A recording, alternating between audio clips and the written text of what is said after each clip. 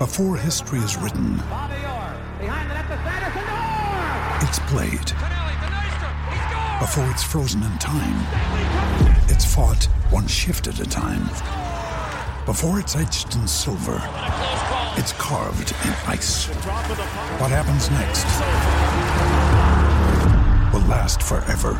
The Stanley Cup Final on ABC and ESPN Plus begins Saturday. Obviously, especially playing at home here at this time of the year when we had something going good. Pre-Christmas, we were on a roll. We felt good about ourselves, but that doesn't happen automatically. You got to show up, and you got to, as I said, you got to at least attempt to outwork the other team, and we had none of that today. So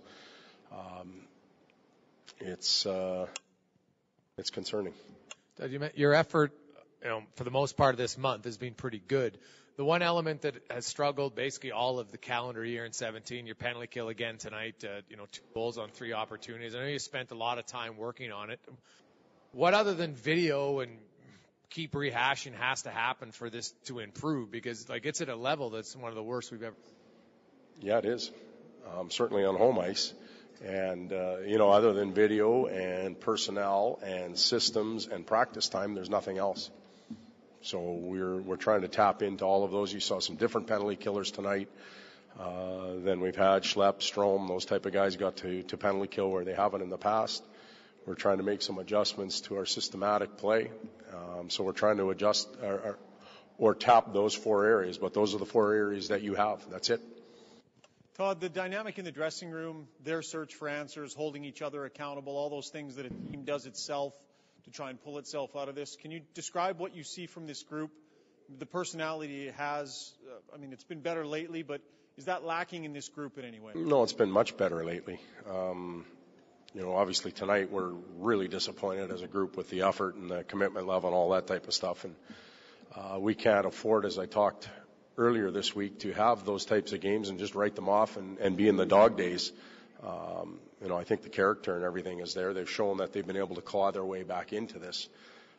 Tonight was a very disappointing game from our club, but I'm not going to take one big brush and swipe the month and a half of hockey we've played lately with that same brush.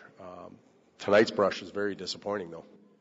When a team can do it some nights and then other nights it doesn't that, though, speak to the determination that maybe it isn't quite what we think it might be? Well, you have a point there, and consistency of commitment and effort is really important to be a top-notch team. And we didn't have it for the first month and a half of the season. We began to develop it and evolve it and grow it to the point where we felt confident again about bringing it every night. We've gone into the break. We haven't won in the 3 games. I think we've got 1 of 6 points. And the efforts kind of wavered a little bit up and down. So the consistency, not there to begin with in the regular season, grew and got back to where it needed to be. Now it's taking a bit of a dip. So we'll be challenged over the next 2 or 3 days to get back to where we were pre-Christmas. Todd, was there any thought after 40 minutes? Yes, there was. And what was the reason to keep? We just wanted our group that started the night to finish the night. We were all in it together.